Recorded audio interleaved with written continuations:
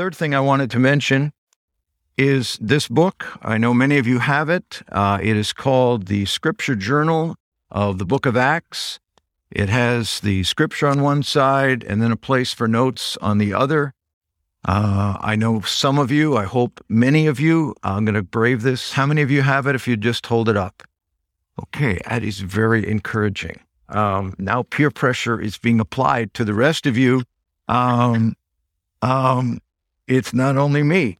I really want to encourage you. We're delighted. We got a new stock in. If you are able to give the $5, you can pick one up at the hub this morning. Otherwise, you can reserve it online. We have more coming in after the stock that we have. This is why we're doing this. I mean, the main reason we're doing this is we want you to be involved in the book of Acts on your own and reading through the book of Acts, writing your notes, commentaries, questions. And then also as you come on Sunday, things that you hear in a sermon, you jot down, get them in here. And I've done this with a couple of individuals. I'm going to now do it to all of you. I would love if you would take the time to send me, a quick email or a text, just mark, this verse, God here's how he worked in my life. Maybe there's questions. I can't promise I'll respond to all of your questions, but when we get there, we will. So if you going through, let's have this be an interactive experience from your studies as well as from ours as pastors presenting it to you. And this is a tool we're hoping you'll use to help in that process.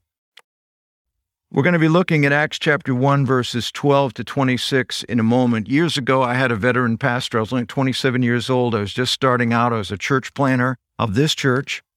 And I had a veteran pastor, a very active, strong, energetic pastor, an alpha type, get with me. And he pulled me aside and he made this statement to me. He said, "Mark, the hardest command for me in the Bible is the one I have most benefited by in my ministry. The command is wait on the Lord." I was struck by this because I knew this guy. He was an activist. He was an energy guy. And I thought, wow, if God makes this guy wait, then God really is about this waiting thing. We're going to be looking this morning at the early church in waiting mode. As Pastor Mike talked a couple of weeks ago in the verses that included verse 8, the disciples have met on the mountain with Jesus, and they have received his instruction there, his final words as he has ascended into heaven. Verse 8 is given the culminating command to wait because his Spirit is going to come upon them with power, and they are going to be witnesses for him throughout the known world. As Mike mentioned in his sermon, this concept of witnesses is basically bearing testimony to what you've experienced and seen in our own lives. But he says that there's a spirit the Spirit is going to come upon them and is going to enable them to go forth and do things they have not done before. Now, there are a lot of questions they're left with, but they are now waiting. And that's what he's told them to do. I want you to wait in Jerusalem until the Spirit comes upon you. The question we're going to look at this morning is, what did they do in that waiting period? Because verses 12 to 26 of Acts chapter 1 highlights some specific things that were going on as they were in waiting mode for God's next move. Now, certainly for all of us as individuals at times, God has you in a waiting posture, right? I mean, some of you are there right now. I don't know what God wants me to do. I wish God would just show me what's the next move, or I need God to work in this situation, and I'm just waiting and waiting. So there's personal application and some of the principles we're going to look at, but I would like to suggest there is to me, and I hope to you, a broader application as well. I believe this passage and the entire book of Acts have incredible voice right now to Western Christianity. We have just come through 3 years of very difficult season. It's time of cultural change. It's a time of cultural conflict. I don't mean that's over. But it is a cultural conflict and a cultural chaos that has absolutely impacted the evangelical church. There's been discord. There's been different perspectives. There's been conflict. There's been confusion of what evangelical even means anymore. I was struck reading a series of polls that have recognized that the term evangelical has become politicized to the point that 40% of people that are identifying themselves as evangelical have not attended a worship service, either online or in person, more than once in the last year. So basically, whatever, I'm evangelical certainly doesn't mean devout, involved, committed, hearing Jesus, walking with Jesus, honoring his word. As a matter of fact, one's political position in many corners has upstaged personal godliness as the barometer of Christian commitment. In the conflict of this season, CT Christianity Today presented a poll, and it was a poll of pastors, evangelical pastors, and asked, how many of you have seriously considered stepping out of the ministry in the last 2 years? 55%.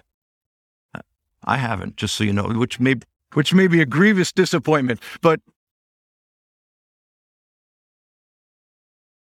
this has been a turbulent time. It has been a season where I believe God is preparing the church for a great work as he refines what the church is supposed to be. Simultaneously, it is a day in which people in our world are frightened with world events. That comes up to this morning, right? As we look at Central Europe. With social upheaval, a world in conflict. David Brooks, Jewish journalist of the New York Times, not a believer in Jesus Christ, but a friend to some that are. One of his closest friends is Tim Keller, a spokesman and to me the greatest Christian mind of our generation. But he has learned from Keller and gained a perspective of historic Christianity's influence in the world that has caused him to write an article recently called Evangelicalism, and basically is presenting it as a warning for the church to not miss the opportunity to be the church and its influence in the world that it has historically been. And he talks about the world in this way. Here's what he says. Modernity has peaked. The age of the autonomous individual, the age of the narcissistic self, the age of consumerism and moral drift has left us with bitterness and division, a surging mental health crisis, and people just being nasty to one another. Millions are looking for something else. Some system of belief that is communal, that gives life transcendent meaning. In his article, he's arguing the church has been that historically, but is it now a communal community where people are manifested by love for one another? Is there a transcendent view of God where God is the sovereign Lord, or is it that we've got to control these things and get the right people in the right positions? It is in such a world as he describes that the church was born. Its history is recorded in the book of Acts. It is a perfect time to be going back to the foundations of the church itself and see what God did and how God moved through his Spirit to transform his followers and to literally change the world by the gospel of Christ. This morning, we're looking at the followers of Jesus as they waited for God's big move. He's going to do that on Pentecost. He said to wait for it, watch for it, prepare yourselves for it. So we look at the passage this morning and we try to understand, what were they doing? What were they preparing themselves for as they waited for God to move? And with that introduction, I invite you to listen as I read Acts chapter 1, verse 12 through 26. Then they returned to Jerusalem from the mount called Olivet, which is where the ascension of Jesus to heaven took place, which is near Jerusalem, a Sabbath day's journey away. And when they had entered, they went up to the upper room where they were staying, Peter and John and James and Andrew, Philip and Thomas, Bartholomew and Matthew, James the son of Alphaeus, and Simon the Zealot, and Judas the son of James. All these, with one accord, were devoting themselves to prayer, together with the women and Mary, the mother of Jesus, and his brothers. In those days, Peter stood up among the brothers. The company of the persons was in all about 120, and said, "Brothers, the scripture had to be fulfilled, which the Holy Spirit spoke beforehand by the mouth of David concerning Judas, who became a guide to those who arrested Jesus. For he was numbered among us and was allotted his share in this ministry. Now this man acquired a field with the reward of his wickedness, and falling headlong, he burst open in the middle, and all his bowels gushed out. And it became known to all the inhabitants of Jerusalem, so that the field was called in their own language Akeldama, that is, the field of blood. For it is written in the book of Psalms, "May his camp become desolate, and let there be none to dwell on it, and let another take his place." So one of the men who had accompanied us during all the time that the Lord went in and out among us, beginning from the baptism of John until the day when he was taken up from us, one of these men must become with us a witness to his resurrection. And they put forward two, Joseph called Barsabas, who is also called Justus, and Matthias. And they prayed and said, "You, Lord, who know the hearts of all, show which one of these two you have chosen to take the place in this ministry and apostleship from which Judas turned aside to go to his own place." And they cast lots for them. And the lot fell on Matthias, and he was numbered with the 11 apostles. Father, we come to you this morning as we open your word. God, we ask you to speak into our lives this morning. Lord, many of us looked on the news this morning and were struck again with the instability of our world. And Lord, we rejoice, we rest, we claim and lean into the reality that you are the sovereign God, transcendent above all the nations on the earth. And Lord, we also come to you this morning believing that in seasons of unrest and confusion and cultural fear are such prime moments for the Spirit to empower the church to be a voice of truth, a voice of compassion, a voice of a God that has transcended all nations and worlds and kingdoms and epochs of time. Lord, I ask you this morning that we might just evaluate ourselves as we think, are we preparing our lives to be available, fit vessels for the Master's use? Speak to us, please, in Jesus' name. Amen. I'm going to look at three things this morning that these individuals were doing, or that were going on with these individuals, that I think need to be true of us when we are in a season waiting for God's move in our lives. Number one, the first thing we find is they were not in isolation. Here's what verse 12 and 13 says. Then they returned to Jerusalem from the mount called Olivet, which is near Jerusalem, a Sabbath day's journey away. And when they had entered, they went up to the upper room where they were staying. Now, I've read that verse and reflected on the verse a lot of times, and I finally came out with the same question. Why did Luke say all that? I mean, why didn't he just say this? They returned to Jerusalem.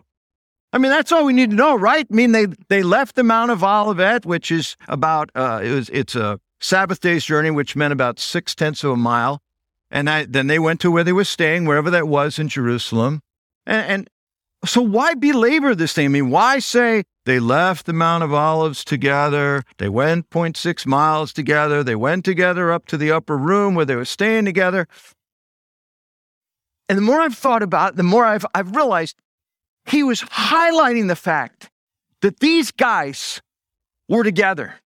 They followed his, they didn't leave. Jesus went back to heaven and they thought, oh man, I'm going to go to my place. You go to your place. I mean, let's just all go. I'm going to go get lunch. You go do what you guys want to do. I'll catch you later. These guys stayed together. They wandered together. They tracked together, and they all went back to the room where they would have their meetings together over the next 7 days. They didn't know it was 7 days. They just knew they were supposed to wait. They didn't get a time definition from God for how long the wait would be. They had stuff to process together. They had experiences that they believed were going to be coming together as a unit. They had things going on, and more than anything else, they needed to be together. They were leaning into each other at this moment. There was a community of people here that needed to be together, that needed to wait on God together. When God moves among the people on the day of Pentecost, he pours out his Spirit on all of these people. Not Peter, not John. Okay, I'll catch John over here, or these three at dinner, I'll do it there. And they don't. No, he poured it out on this community. It was a group of people that were doing life together. The fire will be ignited and maintained by the shared heat among this fledgling community together. During the Second Great Awakening, which the First Great Awakening is one people are more familiar with in New England, Jonathan Edwards and the boys. Later, in 1790 to 1840, the Second Great Awakening was out in Kentucky, Tennessee, were the primary places in the mid-southern states. And this outpouring of God, which just saw thousands of people embrace Jesus Christ as Lord and Savior, impacted three groups. It impacted the Presbyterian Church, it impacted the Methodist Church, it impacted the Baptist Church. And in an amazing way, all of those churches and in their various communities in those various states saw many people come to Jesus Christ. But what happened, and I actually did in my Doctor of Ministry degree, I actually did a paper on this. And what happened was only one of the three groups kept the fire of the revival. Only one of the groups saw the growth not only be maintained, but continue to grow. It was the Methodist. And the reason for that was because the Methodists under John Wesley in England, before it was brought over here, had built in a system within their organization that were built of these three groups. There was the group called the Society. The Society would be like the worship service. The class was a secondary group. It was basically what we would call our community groups or small groups, cell groups, whatever you call it in a church. And then there were these things called the bands, which were 4 to 6 men with men, 4 to 6 women with women who were there for accountability. It's actually where we got the word in our team ministry for bands, why we call those accountability groups. So serious were the Methodists under Wesley that people participate in the class in particular, in the small group. They were encouraged to be involved in the bands, that you were not allowed to take communion in the society, in the worship service, unless you had a card that showed that you were participating in a class. You may say, well, that's legalistic. It's all right. Whatever. It worked. Because what it did was it said, we prioritize people doing life together.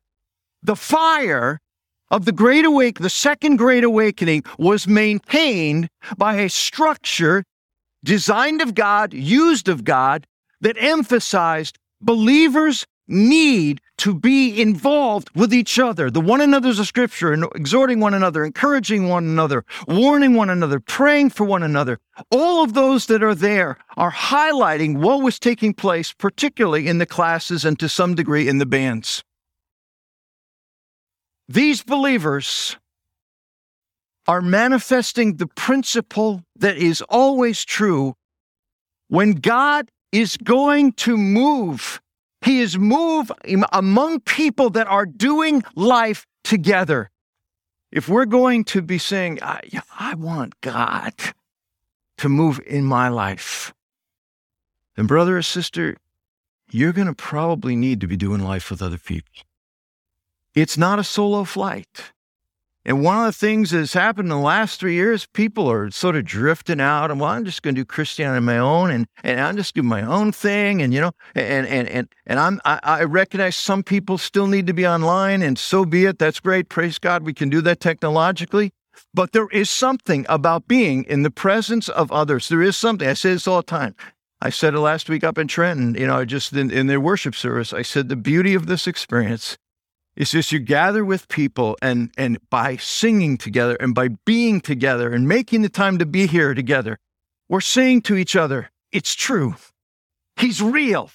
He's at work in my life. He can be at work in yours. Or we come in and we're staggering and we're wondering, where is God? And is He really? And we look around and we say, yeah, these people believe it. Nobody at my work believes it. Nobody at my school believes it.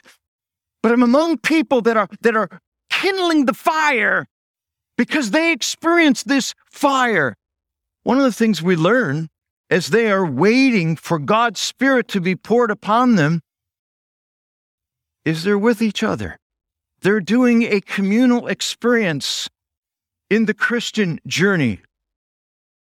The next thing we find is they prayed continually. We see this in verse 14.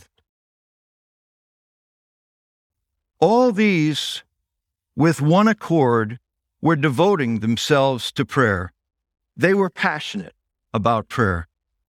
It says here they prayed with one accord.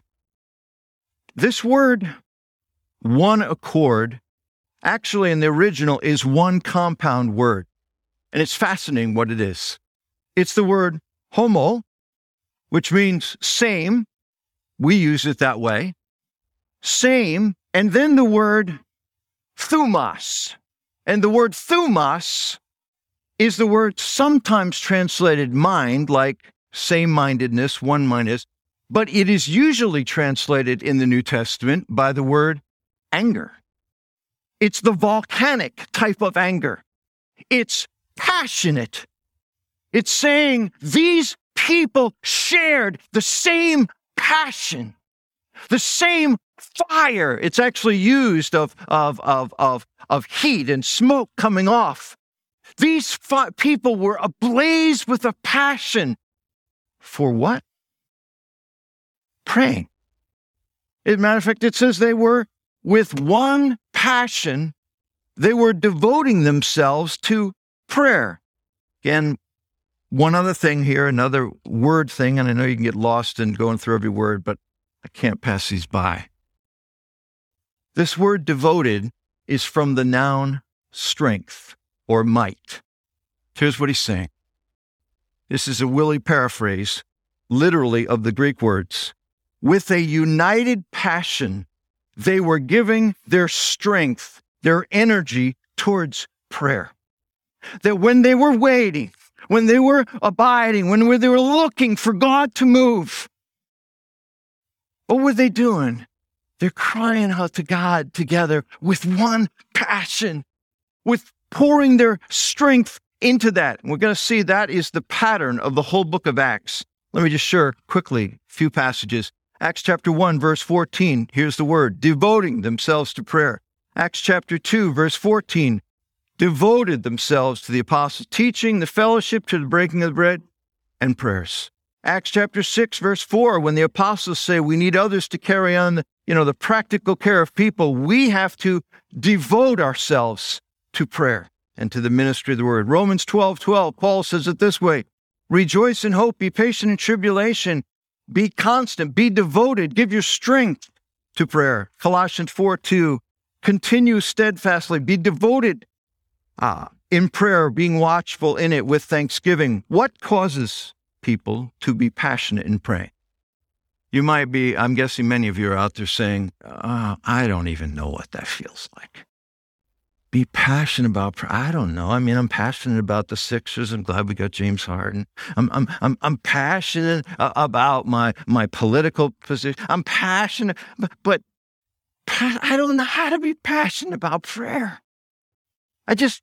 I know I should do it, and even when you talk about it, okay, come on, point 3, let's keep it moving, Mark. How do you get passionate about prayer? You flip the switch, what do? What causes people to be passionate about praying? To give their energy, their strength toward praying? One thing, a sense of desperation. You need it.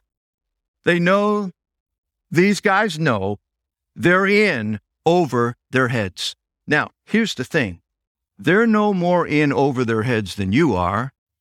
They just knew it. That's why times of suffering and weakness and you lose your job, what do you find yourself doing? Your prayer life has just taken a dramatic step forward. What happened? You need God. You need help. You need guidance. You need enablement. You need empowerment. It's interesting in the book Pilgrim's Progress, and there's actually 2 parts of that. There's the one we're most familiar with, where Christian, the man, leaves his city and sets out on the journey to the heavenly city. But I don't know if you know the story enough to know that what happened, it was a tragic moment when Christian left because he pled with his family and nobody would go with him. He had to leave his wife, Christiana, behind. And he wept with tears, but he had to follow Christ in his journey. Well, the second volume of the book is actually when Christiana, his wife, receives Christ and realizes he was right. And she's so grateful for him modeling that Jesus was worth even leaving everything behind and in his journey for Christ. But now Christiana and her friend Mercy are on the journey as well behind Christian, the other pilgrim. And they've come to a place, and what's happened, they've come to this place called the keeper's house. And when they left, 2 evil-minded men attacked the women. And they might have overpowered them had not the screams of the women been heard by the gatekeeper, who comes out and rescues them and brings them back into the house. And here's this conversation that's going on. And this guy named Reliever, who's the one that rescued them, says to the women, I marveled when you were at the gatehouse that you did not ask the Lord for a guide, thinking that you must be unaware of the fact that you were frail women and that there were dangers on the way. If you had asked the Lord, he would have gladly granted you a guide. To which Christiana says, since the Lord knew our needs and knew all about the dangers on the way, I wonder that he didn't send somebody along with us. Makes sense, right? Here's what he says. It's not always best to grant things not asked for. Some do not appreciate such gifts as they should, nor see their true value. But when the need of a thing is felt, and that thing is asked for and received, then it is rightly appreciated, and the giver is endeared to the receiver. If your Lord had granted you a guide without your asking for one, you would not have discovered your utter dependence and your need of faith. Now you have more foresight and more hunger, and you have learned to ask more freely for what you need. Failure, weakness, disappointment in ourselves helps us learn the need of crying out to God.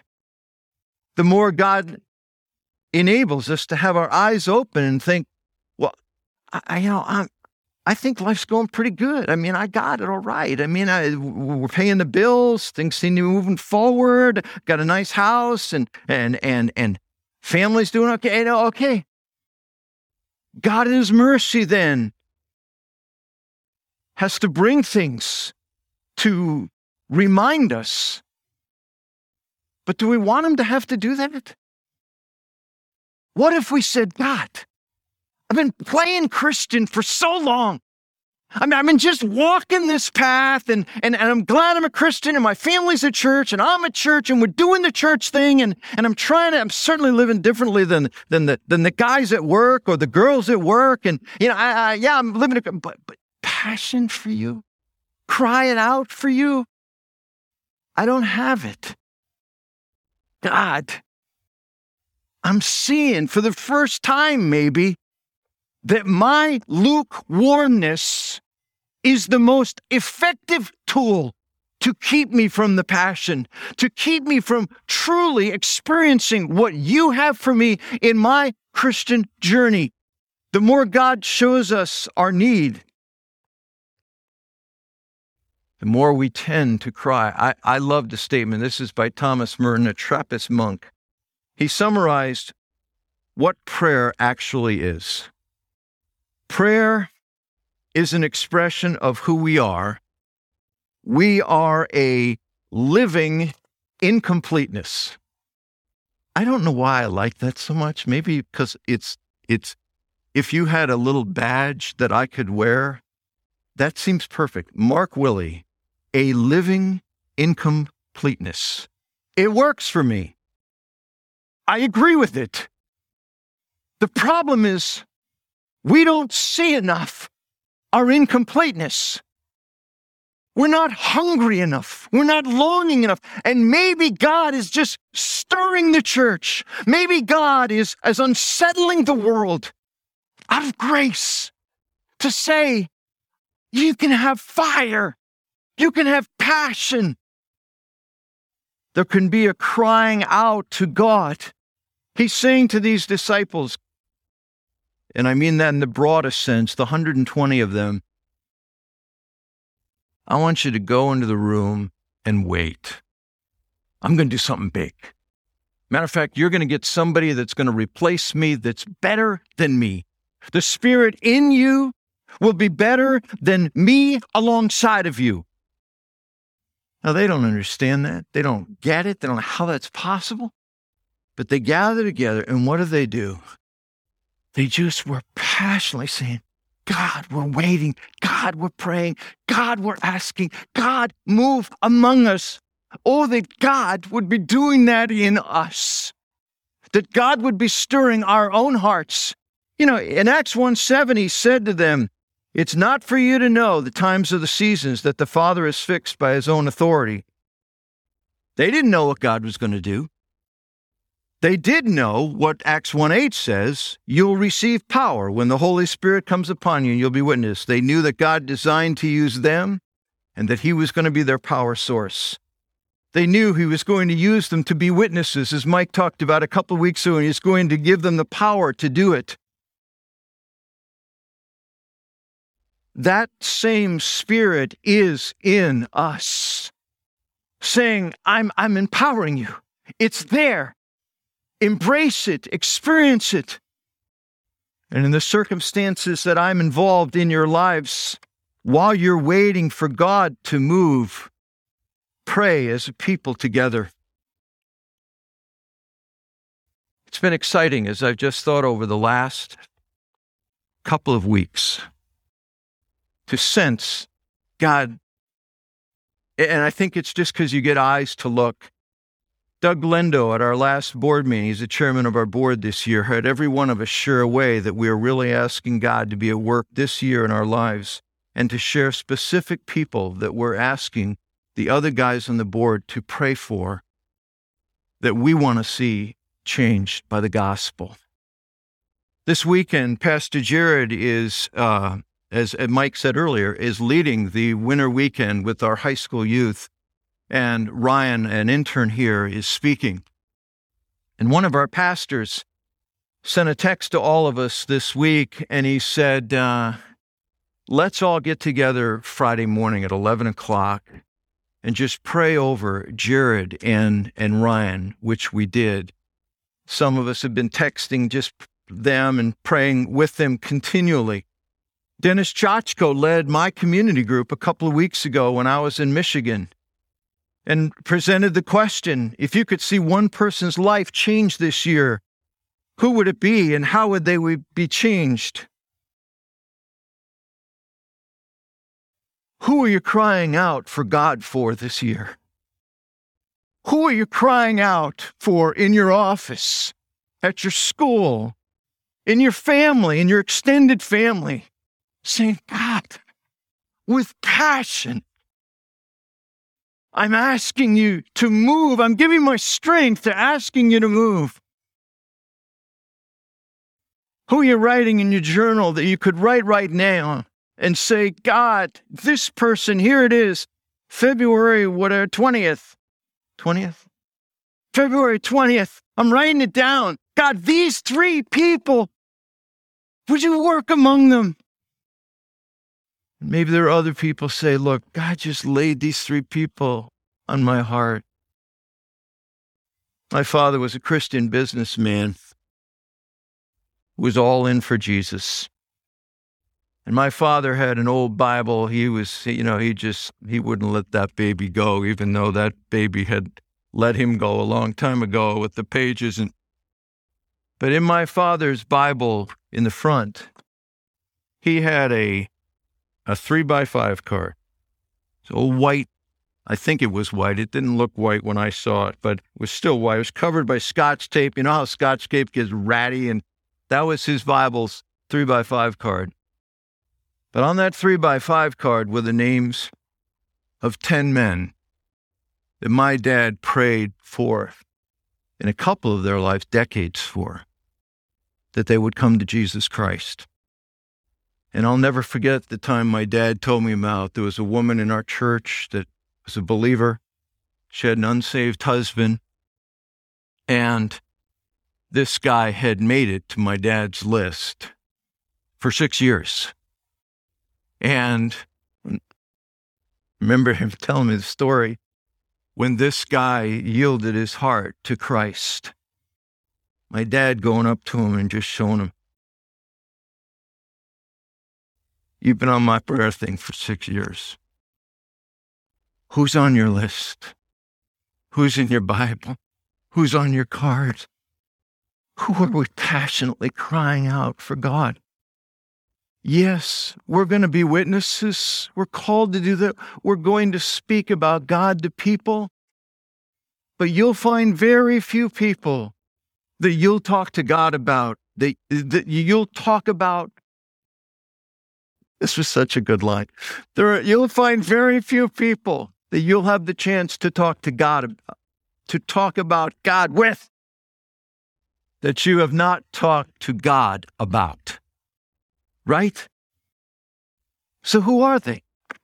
Who are we asking others to say, look, brothers and sisters, in our little community group and in our gathering here among the girls that we get together with dinner, would you pray for my list, for my people that I'm asking to be witnesses to? And even if it's not me, that God will have others of his witnesses too. Who are we passionate about? Who are we pleading for? We'll be witnesses if we're being prompted and led and the Spirit of God is upon us, but we'll rarely find ourselves being witnesses to if we are not praying for. The third thing, they align themselves with God's priorities. I got to move fast. The one event, wait, is it 10:10? Okay, I got to move lightning fast. They align themselves with God's priorities. The one event of those 7 to 10 days was that they determined to choose a replacement for Judas. Peter took the point on the process as he will take the point in leadership in the early years of the church's life. Two quick things. Jesus appointed the number of the apostles. Notice verse 17. He's talking about Judas. And he says, Judas was numbered among us and was allotted his share in this ministry.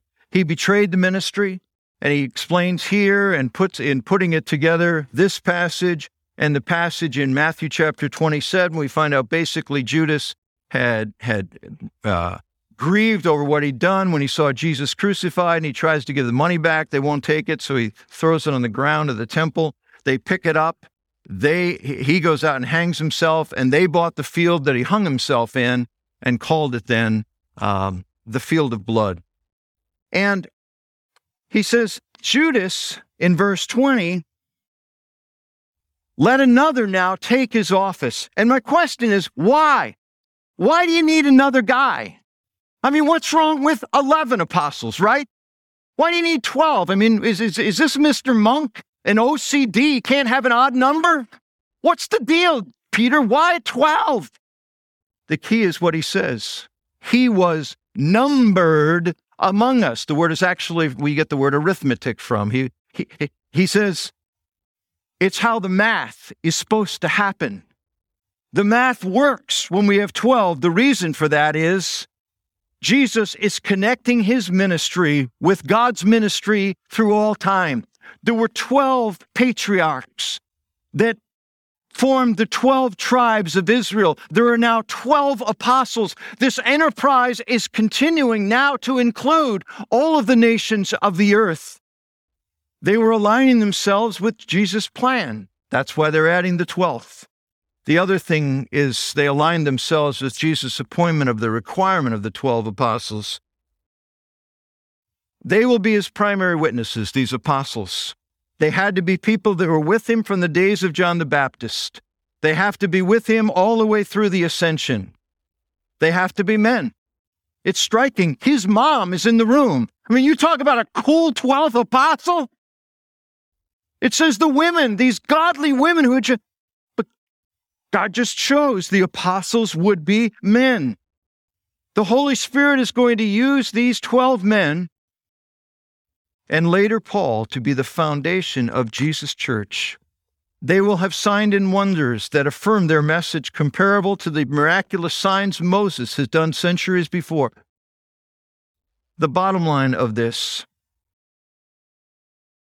is if we are going to align ourselves with God, we live our lives under Jesus' lordship, and we reflect in our lives Jesus' love. We can't say we're aligning our lives with the priorities of God if those things are not true of our lives. So we look at this and we say, what's true as we wait for God to move? Number one, we're doing it in community with other believers. Number two, we're saying, God, give me a passion for prayer. Just start praying for people. You'll find your passion will grow. And number three, we are aligning our lives under the lordship of Christ, believing that the greatest testimony to Christ in our lives is the love of Christ being lived through us. We got to pray. Let's go. Lord,